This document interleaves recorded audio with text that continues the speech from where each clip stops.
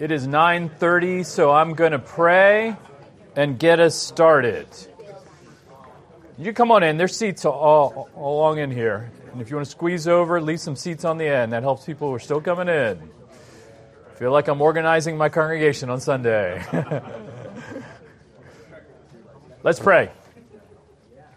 Lord, thank you for giving us this opportunity. Think about skills together. Think about our skill of listening and asking questions and helping people by debunking assumptions and all the other things that we want to explore together. Help us in our time together. We pray it in your Son's name. Amen. All right, well, you are in the session where we're going to think about listening with a discerning ear and asking questions.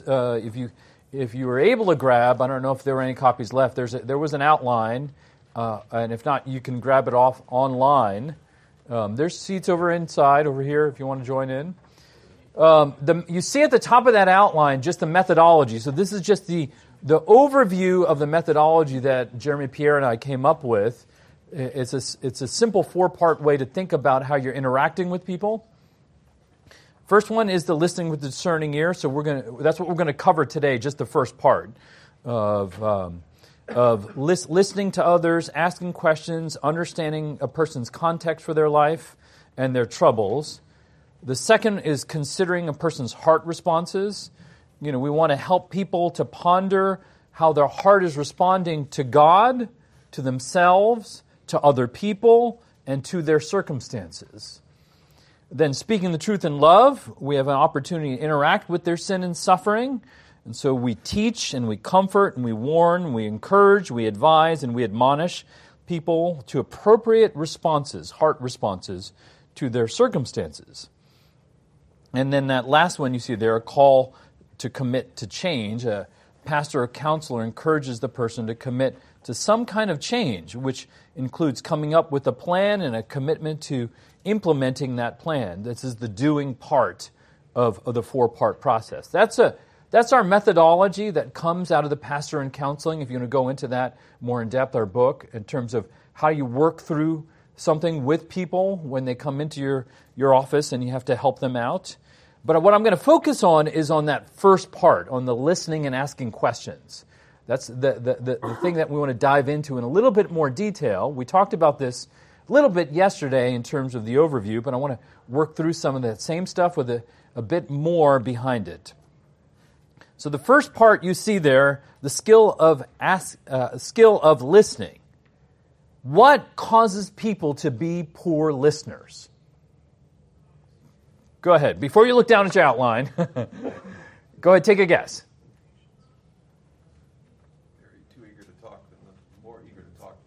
Oh, yeah, okay, more eager to talk than listen. Good, in the back. Disinterest in the person or what they're saying? Okay, so I'm not interested in what you have to say. I don't really care what you're going to tell me. Yes? Outside distractions.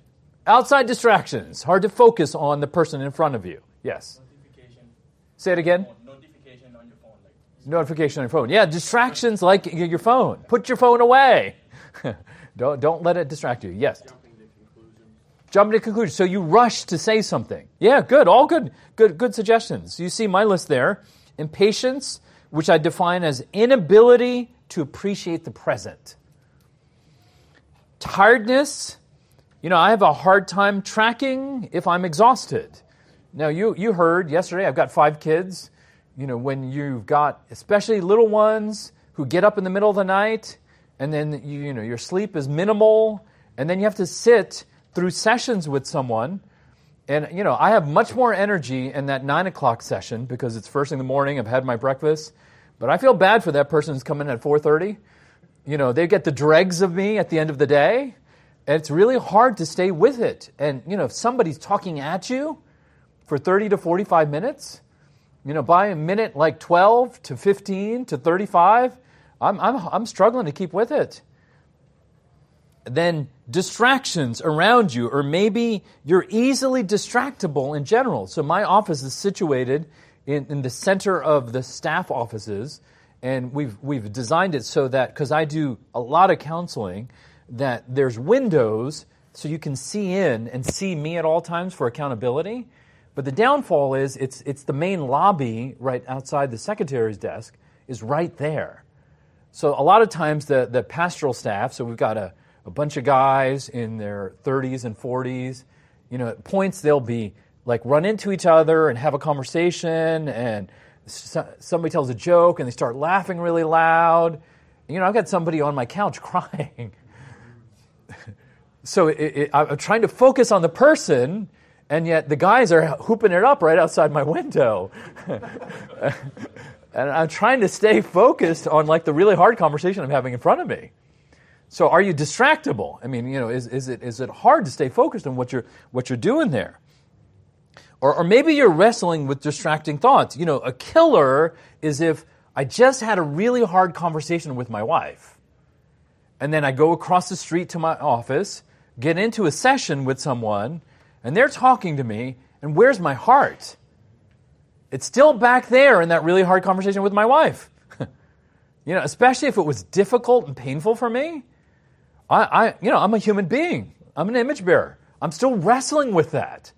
I'm trying at the same time to catch up with the person who's in front of me spilling their life out at me. What a war that is. But that's real life. I'm trying to deal earnestly with the distractions that are there in real life, and yet stay focused on the person who's in front of me, and having a hard time listening to them. Then zoning out. Just a hard time staying focused. So, I know our congregation tends to be note takers. Well, I told you we're type A, so they're neurotic about note taking. If you don't give them an outline, they'll rebel. I take notes, though, and a lot of our members, they'll take it home, they'll go over the notes, they'll talk it over with family members, they'll use it in their meditation time. That's really godly. I'm just not that godly. The main reason why I take notes is what? To pay attention. That is the reason why I take notes. So I can stay focused during the sermon. Because if I don't take notes, by minute 5, my mind is wandering. And I want to be engaged. I want to take in the Word. I'm really hungry for it. So note-taking is a simple act of helping me stay focused. That's what it does for me in dealing with it. And then in interrupting. Not being patient enough to hear someone out.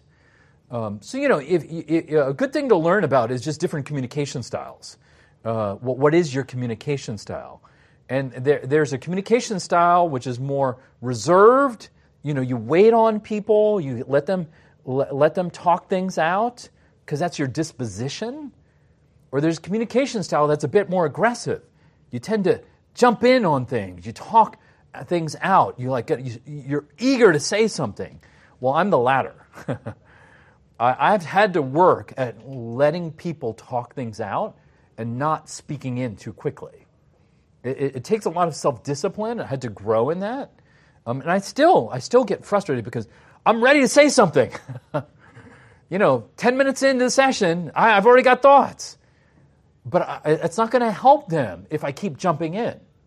I need to give them the space to talk it out. So I need to not interrupt them. Need to be humble enough to ask also for a person to repeat himself if you missed what they said. And, that's an act of humility. You can't do that 9 times in a session. That communicates, well, I'm not bothering listening to you. But, if you miss something, you need to be able to say, sorry, I zoned out. I apologize for that. Can you just repeat what you just said? But that requires humility out of you. Now, we talked about this yesterday. I'm just going to repeat it for the sake of the recording, but also to remind us of what we're talking about in terms of the biblical picture of a poor listener is the proverbial fool. Proverbs has lots on this, but this is a sampling for you. Proverbs 18:2, a fool takes no pleasure in understanding, but only expresses his opinion. Proverbs 18:13, if one gives an answer before he hears, it is his folly and shame. Proverbs 29:20, do you see a man who is hasty in his words? There is more hope for a fool than for him. So the biblical picture of the fool is one who doesn't listen and understand, but speaks too quickly. He is impulsive. He answers before he hears. He doesn't take the time to hear and then speak. And then in 18:2, the fool finds pleasure only in saying what he or she wants to say. 18:13, Because of the impulsive speech that lacks understanding, he's deemed foolish or shameful, as one commentator said, stupid and a disgrace. Then we consider James, the exact opposite. Know this, my beloved brothers, let every person be quick to hear, slow to speak, and slow to anger. James 1:19. James' encouragement, being the exact opposite of fool, helps us to know that we must be quick to hear and slow to speak. So then that leads us to, what's a good listener? Now, don't look down on your page again. Go ahead, call it out. What do you think is a good listener? Patient, of course. Patience. What else? Reflecting back what they're saying. Yeah. Okay, so if you can reflect back, summarize what they're saying, it shows to them that you heard them. It's an excellent skill in communicating with others. Yes? Just giving any type of feedback, whether it's verbal or nonverbal. Yeah. So if you're interacting with it, feedback shows that you were listening to what they were saying. Good. Yes? Eye contact. Eye contact. Yes. So looking at them. Good. Reading their body language and the nonverbal cues. Yeah. So looking for the nonverbals, which gives you a lot more context for the words that are being said. Yeah. Good. Excellent. Excellent. So you see my list there too. Eye contact and squarely facing the person. And you know what I mean like that? You know, if I'm sitting up, I'm not like crunched over, I'm not hunched back, I'm not leaning back. You know, I'm squarely facing the person as I'm talking to them. And I'm looking at them. You know, I'm looking at them as we're engaging one another. Now, that can be a little too intense.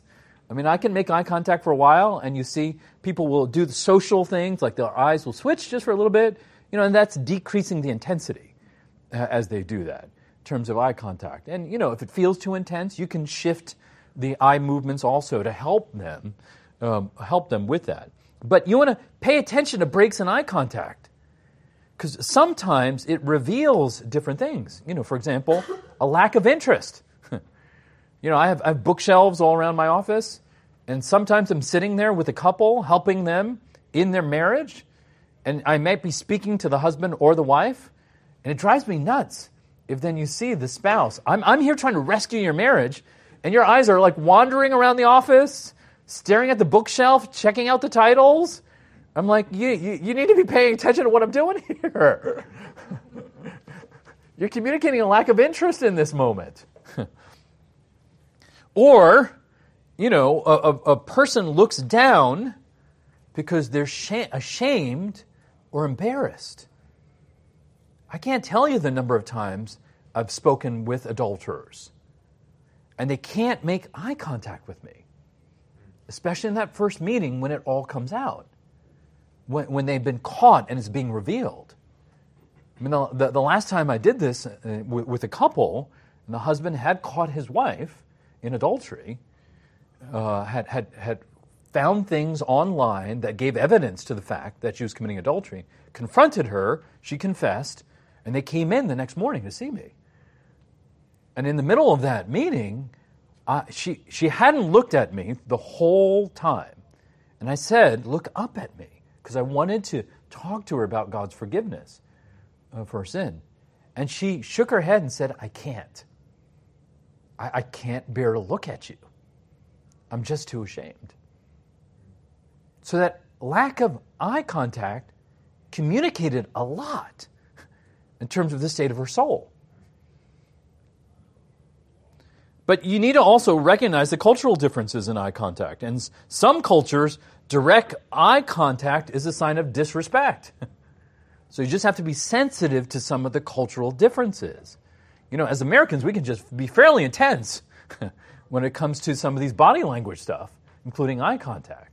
So if you're doing this overseas, you just got to rearrange some of your thoughts in terms of how to handle this. Focus, not distracted, stay engaged, which is hard work, and obviously the big distraction. Ta-da! Just get your phones out of the way. I mean, just do not have them in your possession if you're trying to have a hard conversation. And, you know, if you do have that awkward moment where it goes off, well, don't go like, whoa, excuse me for a second. Just click it off and put it aside. without even having to look at it. So you can stay focused on the moment and what's going on. And then patience. Don't interrupt. Give the person a chance to finish off what they're saying at the moment. Over the course of a conversation, give them a chance to work through the conversation without you speaking in too soon. You know, pastors often sit in with me to just observe counseling. A lot of our staff do that as a part of our training. Especially we have a junior tier of staff in terms of pastors coming up through our kind of we have a kind of a training hospital system where guys come in at a lower level and move up the way. So a lot of them sit in, do co-counseling with us, and I had different guys will say, I wouldn't have waited as long as you did. They'll often say, I would have spoken a lot sooner. And then attentive to body language, you know, open, relaxed posture rather than closed posture is generally what you're looking for. Well, you know, we talked about yesterday the practical application question you see there on their handout. Did you get a number in your mind? When I said, you know, how good of a listener are you? That's why I'm here. Good answer. Good answer. Yeah, I mean, take that number, you know, the scale of 1 to 10, you remember that? The worst listener on the planet, number 1. And then not just on the planet, number 10, best listener in the universe. Where are you on that? If you didn't go back, see the second point there, if you didn't go back and ask someone for feedback, then do that after the conference. And especially if you're married. Go ask your spouse and then email me later how the conversation went. I may need to give you counseling after you have that conversation. But this is what it means to learn how to be a better listener. You're humble in asking for feedback. You're humble in asking for help. You know, I'm at a stage where my older teenagers give me lots of feedback on things. And it's humbling because not only your spouse now, but your kids are old enough that they call you out on things. And you have to be open and be humble enough and model it. I mean, how else is your family going to grow in humility if you're not willing to lead in that way? You just got to demonstrate your willingness to take that kind of feedback. Next section, biblical basis for understanding and knowing. What is our biblical basis for understanding and getting to know someone? You see the scripture there. Again, from Proverbs. How much better to get wisdom than gold? To get understanding is to be chosen rather than silver. Proverbs 16:16. Those with insight into a matter find prosperity. Blessed are those who trust Yahweh. Proverbs 16:20. Insight is the fountain of life for him who has it, but discipline of fools is folly. Proverbs 16:22. A fool takes no pleasure in understanding, but only in expressing his opinion. Proverbs 18:2. And then whoever gets sense loves his own soul. He who keeps understanding will discover good. Proverbs 19:8. From these proverbs, you see that understanding and insight is something that is more valuable than gold. 16:16 is something that brings prosperity. 16:20 is a fountain of life. 16:22 and allows a person to discover good. 19:8. Now, Proverbs 25. You see there, the purpose of a man's heart is like deep water. A man of understanding will draw it out. So, what are we talking about here? Well, a man of understanding draws out the purposes. Much like you put a bucket in a deep well and lower it to the bottom of the well and draw out what's in the bottom of the well, so also we pursue people's hearts. When we go after the deep things of the heart, the mysterious purposes of the heart, in order to understand and draw out the more profound things in a person's life. And going after the heart is our depth variable.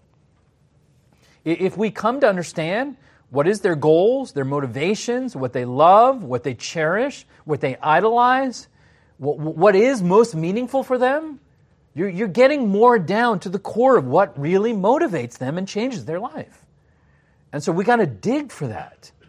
We got to dig for that and not be satisfied with the surface level questions that often characterize much of our conversations.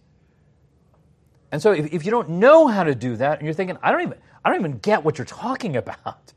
Like, what does that look like? Well, if you've never read late David Pauluson's excellent article called X-Ray Questions. It's just an article that gives you a sampling of what these questions are like. And the best part about it is he tags Scripture to every one of the questions to give you a sense of how Scripture gives you concepts of this. But you just read through that, and it gives you a really good feel of what these kind of heart-oriented, more in-depth, heart-revealing, heart-exposing questions are like. And then you learn to practice them by asking them. You just learn to do it by getting a feel for it. You might think, well, I don't even know how to ask those questions.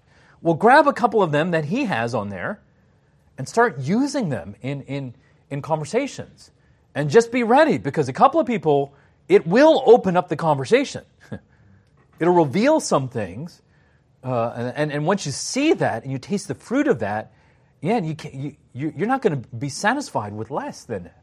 Because when you taste the fruit of kind of the deeper things in a person's life, and you begin to see and get into that kind of thing, you're like, okay, give me more. Just give me more of this. So you start learning to practice asking those kinds of questions. And it's a skill.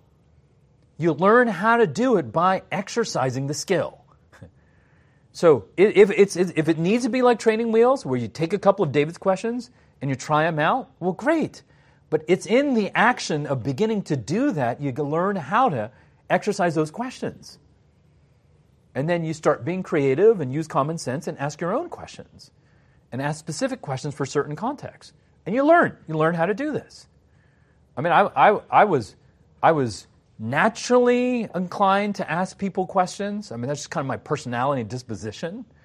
Long before I got into counseling, which is what caused me to end up in counseling, more in terms of my pastoral ministry. But I had to grow at this. My questions were pretty basic at the beginning.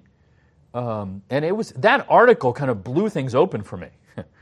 That article kind of gave me a flavor of it and just the range of the ways you can ask it. Because I'm pretty simple. Like, I eat oatmeal every morning. Just give me a little variation of fruit, and I will eat oatmeal for 40 years. It doesn't take that much variation in my life. I'm really good with routine and consistency. But asking the same question to every situation in the room is not going to work. As you just can't be that simplistic. You've got to think through and be creative and use common sense in varying it up. Christ is an example for us in terms of understanding and sympathizing. Hebrews 4:14 through 16. You see that on the top of that third page, the text. Since then we have a great high priest who has passed through the heavens, Jesus, the Son of God. Let us hold fast our confession. For we do not have a high priest who is unable to sympathize with our weakness, but one who in every respect has been tempted as we are, and yet without sin. Let us then, with confidence, draw near to the throne of grace, that we might receive mercy and find grace to help in our time of need. Well, what do we see here? Verse 15, Jesus is our great high priest. The double negative. We do not have a high priest who is unable to sympathize. Positively, we do have a high priest who can sympathize with our weakness. Well, what is sympathizing? Christ sympathizing. Well, the word sympathy used here literally means to be touched by what has touched someone else, or to be moved by what has moved someone else. This is more than pity, where we feel sorry for a person in a tough situation. This is understanding what it's like to be in that circumstance. So Christ is able to sympathize with our human experience because he was tempted in every respect. I mean, listen to those words. In every respect. As we are, and yet a sinless Savior without sin. Extraordinary. Extraordinary that the sinless Savior would come down and experience exactly that.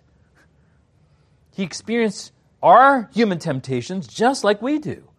That means he struggled with hunger and anger and greed as temptations that he actually faced. He was tempted in the same way as us, and he was able to face the temptation without sinning.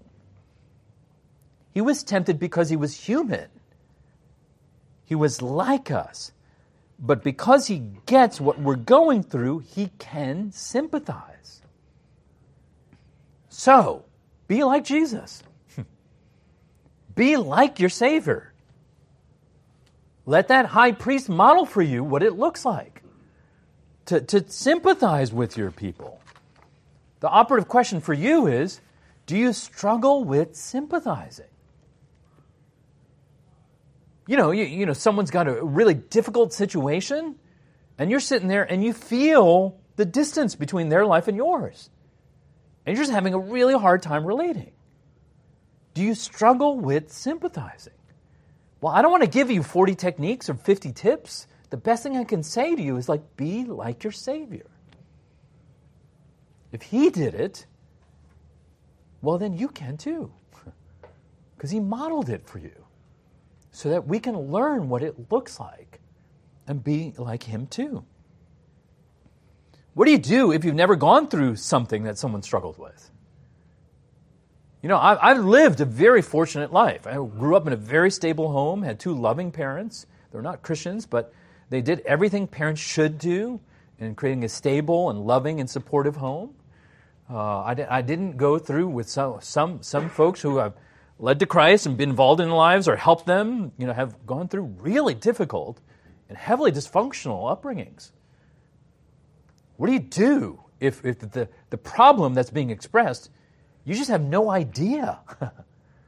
My world has not interacted with it. Well, it's hard at first. So, for example, I've never, by the grace of God, I've never struggled with a drug addiction. I've never even touched drugs in my entire life. That's a grace of God to me. And yet when I've worked with people who have struggled with severe drug addictions, there's a gap emotionally in my experience with what they are going through. That's what I mean in terms okay, there's a lot more work in terms of learning how to sympathize with that situation. Now, have I been addicted to things? Yes. Oh, yeah. I mean, there's a lot of things in my life which have been things I have had to work at because my idolatry gravitates me and my desires overwhelm me for things. But, is my craving for vanilla bean ice cream and my desire for it every night, is that the same thing as drug addiction? No way. No. I mean, and if I were to even hint at that, that would be demeaning to someone who's gone through something that severe. But is the nature of the desires that overrun my heart and the kind of addictive qualities of things that I get stuck on, is that a window into me beginning to learn how to sympathize? Yes. Yeah, I mean, I have common temptations, though not to the same degree. And so I need to use that to help me learn how to build a bridge into their experience. And so I'm never going to say to a drug addict, oh, I get what you're going through. I struggle with vanilla bean ice cream every night. That's just not going to be a good conversation for us to have, and it's going to be demeaning to them. But are there a list of things I can give you where I thought, oh, no, I mean, some of these things tried to take me down. And so therefore, I need to learn, even though they're not to the same extent of severity, I need to learn how I had to work through that and begin to see how that's a bridge for me to begin to think through what that person's going through. The problem of assumptions. Because of shared experiences, same Bible, same church, same language, same experiences, or because we know someone well, or because of shared history, we make a lot of invalid assumptions and minister to people who often only exist in our minds. When we assume, we don't ask questions. We end up counseling the person in our mind rather than the person who's right in front of us. Assuming and not asking questions leads to misunderstanding, and they blunt your ministry. So this whole assumption section, this is classic Paul Tripp. His principle on this is don't tolerate assumptions, ask. You get any inkling of assumptions, then you need to just simply start asking. Asking helps you to begin to figure out if there are assumptions at play. Now, if you are gifted relationally, if just knowing people and understanding people is really intuitive for you, and there's some of you in the room that this will qualify for. Some of you would just think, oh, no, I mean, I struggle, and it's really hard, it's a lot of work for me. Some of you, it's just really natural to just kind of get it with people. Well, you are in particular danger for making assumptions. Because it's so natural for you, you have a danger of jumping in presuming certain things far too quickly. And sometimes you're right, because of the natural acuity you have for getting people, but sometimes that's going to lead you into trouble. Because you rush in with certain kinds of assumptions that are not valid because you're starting to counsel the person who you've thought through in your mind but hasn't actually explained themselves in front of you. So you got to be careful of that. So you want to make sure your conclusions are valid. In order to do that, I listed a few things there for you. The 1, 2, 3, 4, 5 things I just want to explain that help you to examine assumptions. First thing is define. You just always want to get people to define their terms. And so people will often say things as they're talking over things with me. They'll say things like, so I was going over there and we did this and that. If they add 4 more sentences to that paragraph, what do I do with the words this and that? I fill in what I think they meant. They're just vague words. And so I will, this is the one time I'll interrupt people. Before they add in several more paragraphs of information, I'll say, oh, wait, tell me what that was? Or tell me what you meant by this? And so I want him to explain it so that before he adds in more data to the conversation, that I understand it so I'm not making assumptions and building that information on my assumption. So I need to do that. Or take the example. Couple comes in and the husband says, we had a nuclear fight. Not just conflict. It was a nuclear fight. Now, some of you are smiling because you know what that often means. It's a blowout. They were screaming. They were even throwing things, slamming doors at each other. Well, okay. I mean, that's probably true, especially true when I have 2 feelers, passionate, going at each other in conflict. But, I pastor a congregation of like a lot of quiet introverts. And sometimes their conflict is like 2 beady eyes across the room, stern faces. And for them, that's a nuclear fight. So I have to ask, what do you mean by nuclear? Because if I presume the former, the passionate, throwing things at each other and screaming, it just may not be the same as what actually they think nuclear really is. So you got to get people to define their terms. You got to be careful of filling in what you think it means. Then concrete examples. You ask people to clarify what they mean by giving real-life examples. So people will do this all the time. They'll talk to you in generalities. He never comes home on time.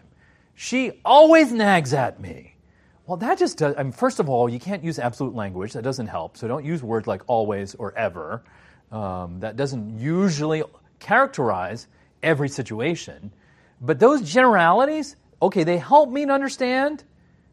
But man, you need to give me a lot more specifics. Because there's not much I can do with the generalities.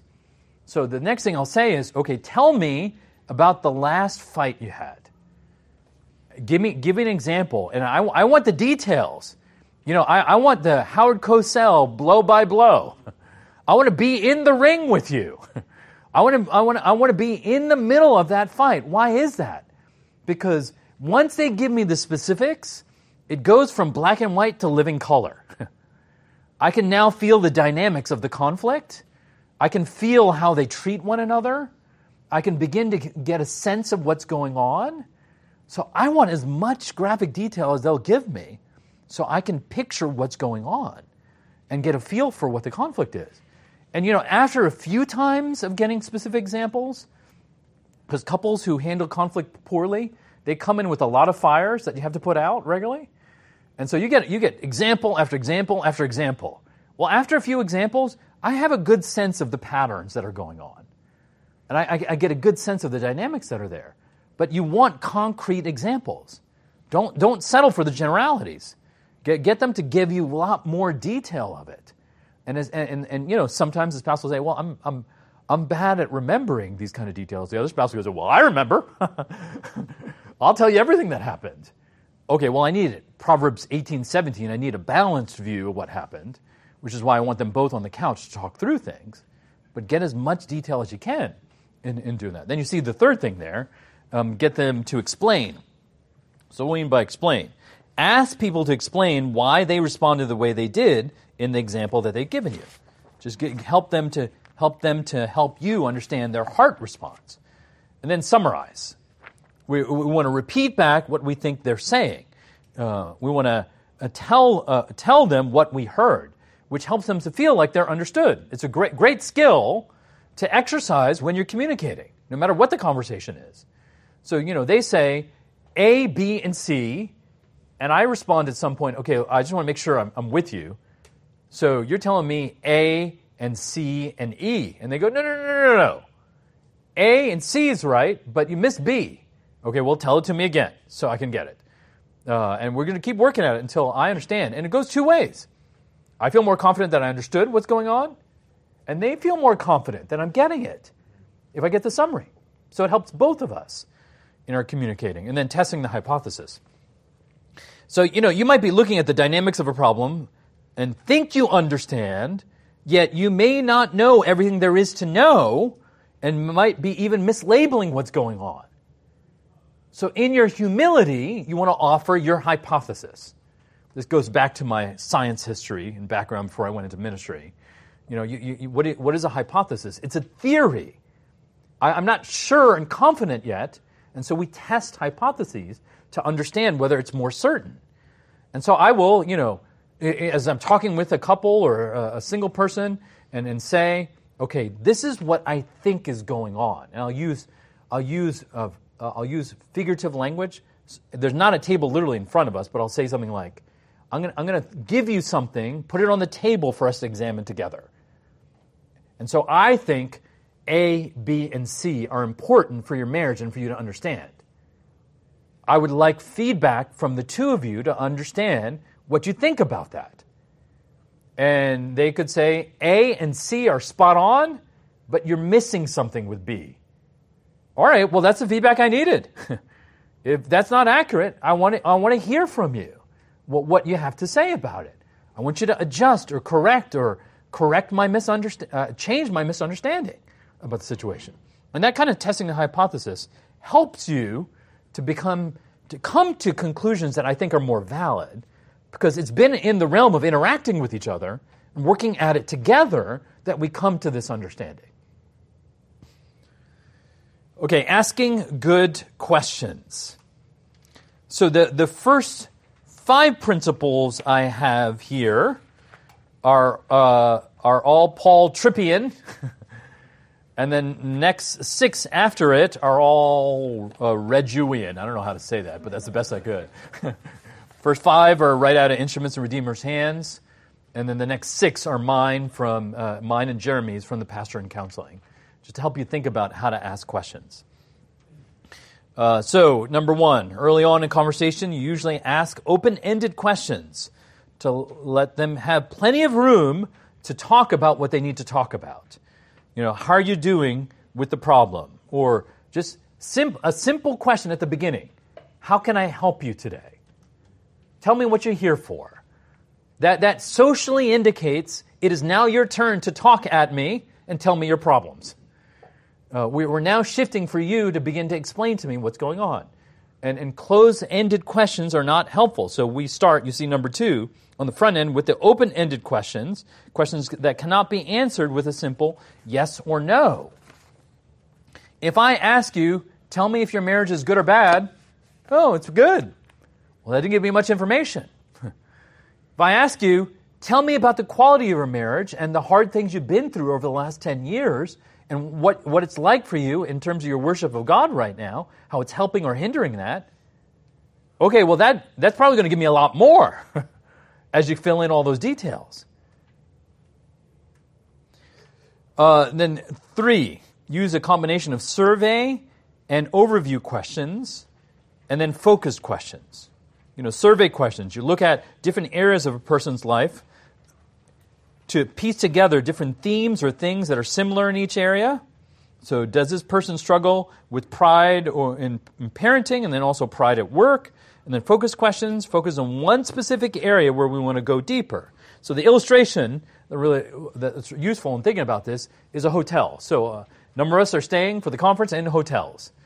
So last night, got to my room, walked down the hallway. I'm room 310, came around the elevator and looked down the hallway, and there were all those rooms on the right and the left. Now imagine that's a person's life. One room is parenting, another room is work, another room is intimacy, another room is finances.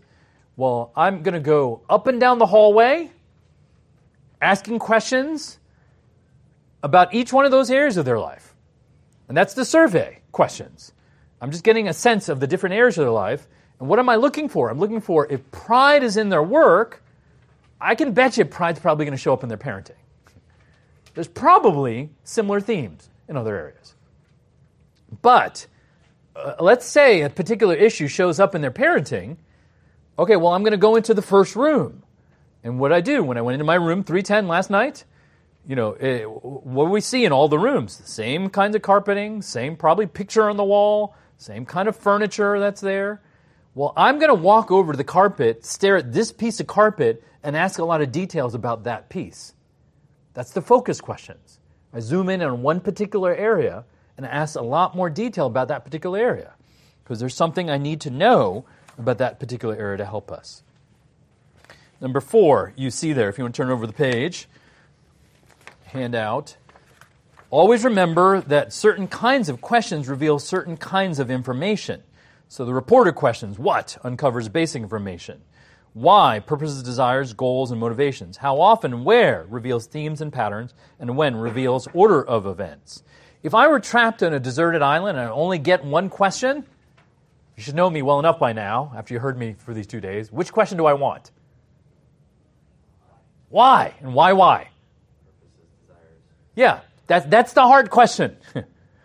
That is the hard question. That is my golden question in working with people. Now, my laziness, my let's eat oatmeal every morning kind of just basic common sense routine can be lazy and just ask the why question with the word why all the time. And that's where the creativity in asking the question in lots of different ways helps to unveil and reveal things than if I was being fairly basic in the way I was trying to handle it. Number 5, ask a progressive line of questions which build on each other. There should be an order and logic to the flow of questions. Each question should broaden and deepen our understanding of whatever's being considered. You accomplish this by asking yourself, what do I not know about what I have just heard? So part of our training, what we do is, after people have done my year-long class for our members, what I'll often do is we'll break out into groups, and over 3 weeks I'll pick 3 members, and they'll do a role play. So one person will be a role play, and one person will be in the counselor-discipler chair. And I will be in the room and watch the entire conversation, and I'll write down every question they ask through the entire hour. And what am I looking for? I'm looking for a flow and logic. I'm looking if they ask questions that build on one another. I'm looking to see if they head in a particular direction. Because what we do often is we just ask kind of popcorn questions. Kind of popcorn prayer, popcorn questions. We just kind of ask a random array of questions, all kinds of questions, and yet they're not really directly connected to one another. There is no logic or progression in how we're asking things. And so I go back with them, and then we think through what they were trying to do and help them think through how to build in a particular direction. All right, there, number 6. I try to start by asking questions that evoke self-understanding and discovery of what is going on. You draw them out by asking questions. So the purposes of man's heart are deep waters, a man of understanding draws them out, Proverbs 25. By asking questions, you're gently leading them down certain paths so that he or she discovered what is good to do. He or she is more likely then to embrace and own the ideas and solutions and possibilities. Why is that? If I just told them what to do, they might be humble enough to hear, But if they came to own it on their own, they came to realize what it is they should do, they're going to walk away with a different kind of ownership of it than if I just told them what to do. So I like the more Socratic style first, where I'm just asking them enough questions, even if I know where I think I want them to go, to try and help them to realize what it is they need to own.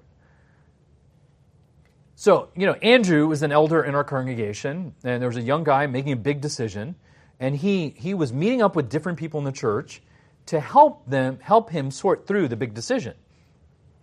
And he met up with Andrew also over lunch. And I asked him afterwards, tell me about your decision, but also tell me about your conversations.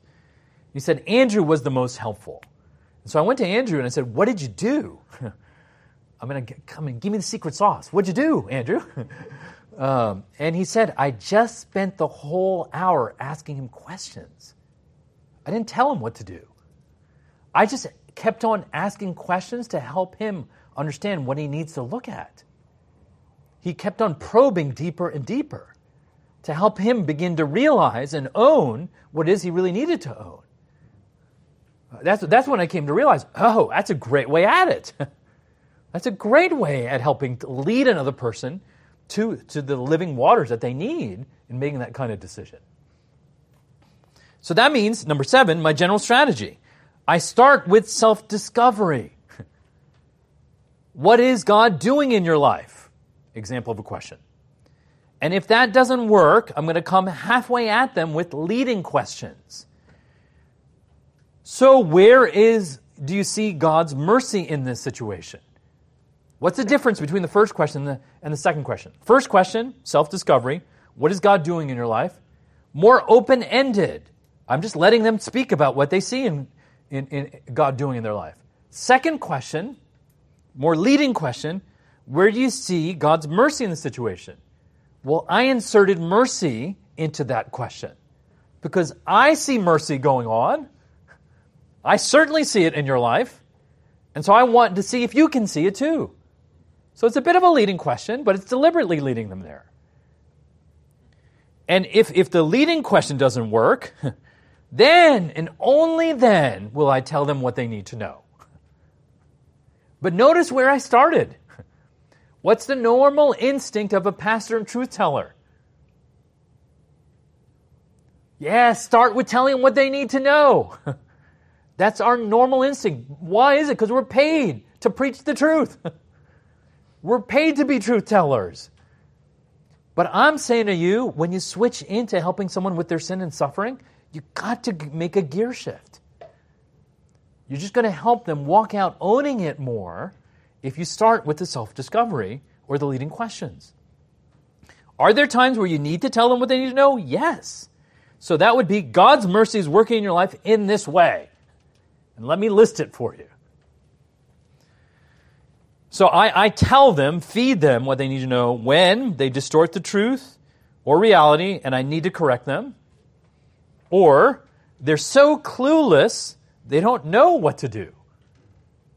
Or they're so deep in sin and blind to their sin, they need to be exhorted and redirected. Or they lack insight or self-awareness into their own heart. And you get that with some people where they say, I just don't know. Some people have never done deep heart work. Nobody's ever forced them to. I had a session last week, and the wife confessed, and she said, I'm just a very superficial person. So this is really hard work for me. This is really intense for me because I don't go into those kinds of deep waters. I'm like, well, I appreciated her honesty with that in saying that. Well, if someone has not lived in that kind of life and being versus the opposite side is people who are deeply self-reflective. They're going to love those why questions. But if someone lacks insight and self-awareness, you get a lot of the I don't know responses. It could be laziness, or they just don't care, but it could be just a lack of self-awareness of their own heart. They've just never gone there, and they need help going there. They don't understand their own desires or heart motivations, which means you need to be patient with them and help them to discover it.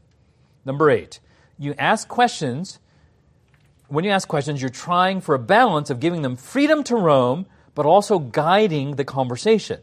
And by asking a question, you're directing the conversation down certain paths. But when you ask a question, you're also cutting off other possible pathways. In that, you're creating a fence in the conversation. You see there a quote from Jeremy and Mai's book, The Pastor in Counseling. Listening well requires the delicate balance of allowing freedom to roam and keeping the person in the right field. We're all inclined differently. Some of us are inclined to be such passive listeners that we never interject with a helpful question to direct things. We may let the struggling person take the lead, and frankly, they don't know where to go. Others may be inclined to keep the conversation as efficient as possible by directing it with a strict agenda of directing questions. The person feels guided by the nose and probably less likely to give needed information. Listening in such a way that helpfully directs the conversation is a tough skill to master. Think in terms of fencing the conversation but not leashing the person. You want them to feel freedom to go where they want to in the proper boundaries, but not forced along a specific path. Patiently listen and don't talk over the person, but at the same time, don't be passive. More than likely, you've got only an hour or so. If you let them talk about whatever they want, at whatever pace they want, they will probably mention some useful things, but many less useful things. The key is to ask follow-up questions on pieces of information that will be useful to you. This is showing them the fence without leashing them too tightly. An excellent follow-up question will both acknowledge the person's concern and direct the conversation toward the most helpful information in getting to the bottom of the problem. Number 9, ask different kinds of questions that can be useful at different points in the conversation. Early on in the conversation, you're trying to ask a lot of data collecting questions to just get to know the person's context and their life. Then we've talked about the heart-oriented questions that are the depth questions that go after the why and get after the goals and motivations and desires. Then you ask questions, after you get a good understanding of what's going on, you can ask leading questions that are directed at helping someone gain insight. So how has God been merciful to you? You can also ask reflexive questions that help counselees to think about their heart responses, their attitudes, their feelings, and their behavior. So, example of a conversation that I put there for you. Counselee says, my father hates me and my siblings don't want anything to do with me. I say, so things have been hard. Counselee says, things have been hard for a while, and it feels like pain piles up onto pain and hurt, and it is never dealt with.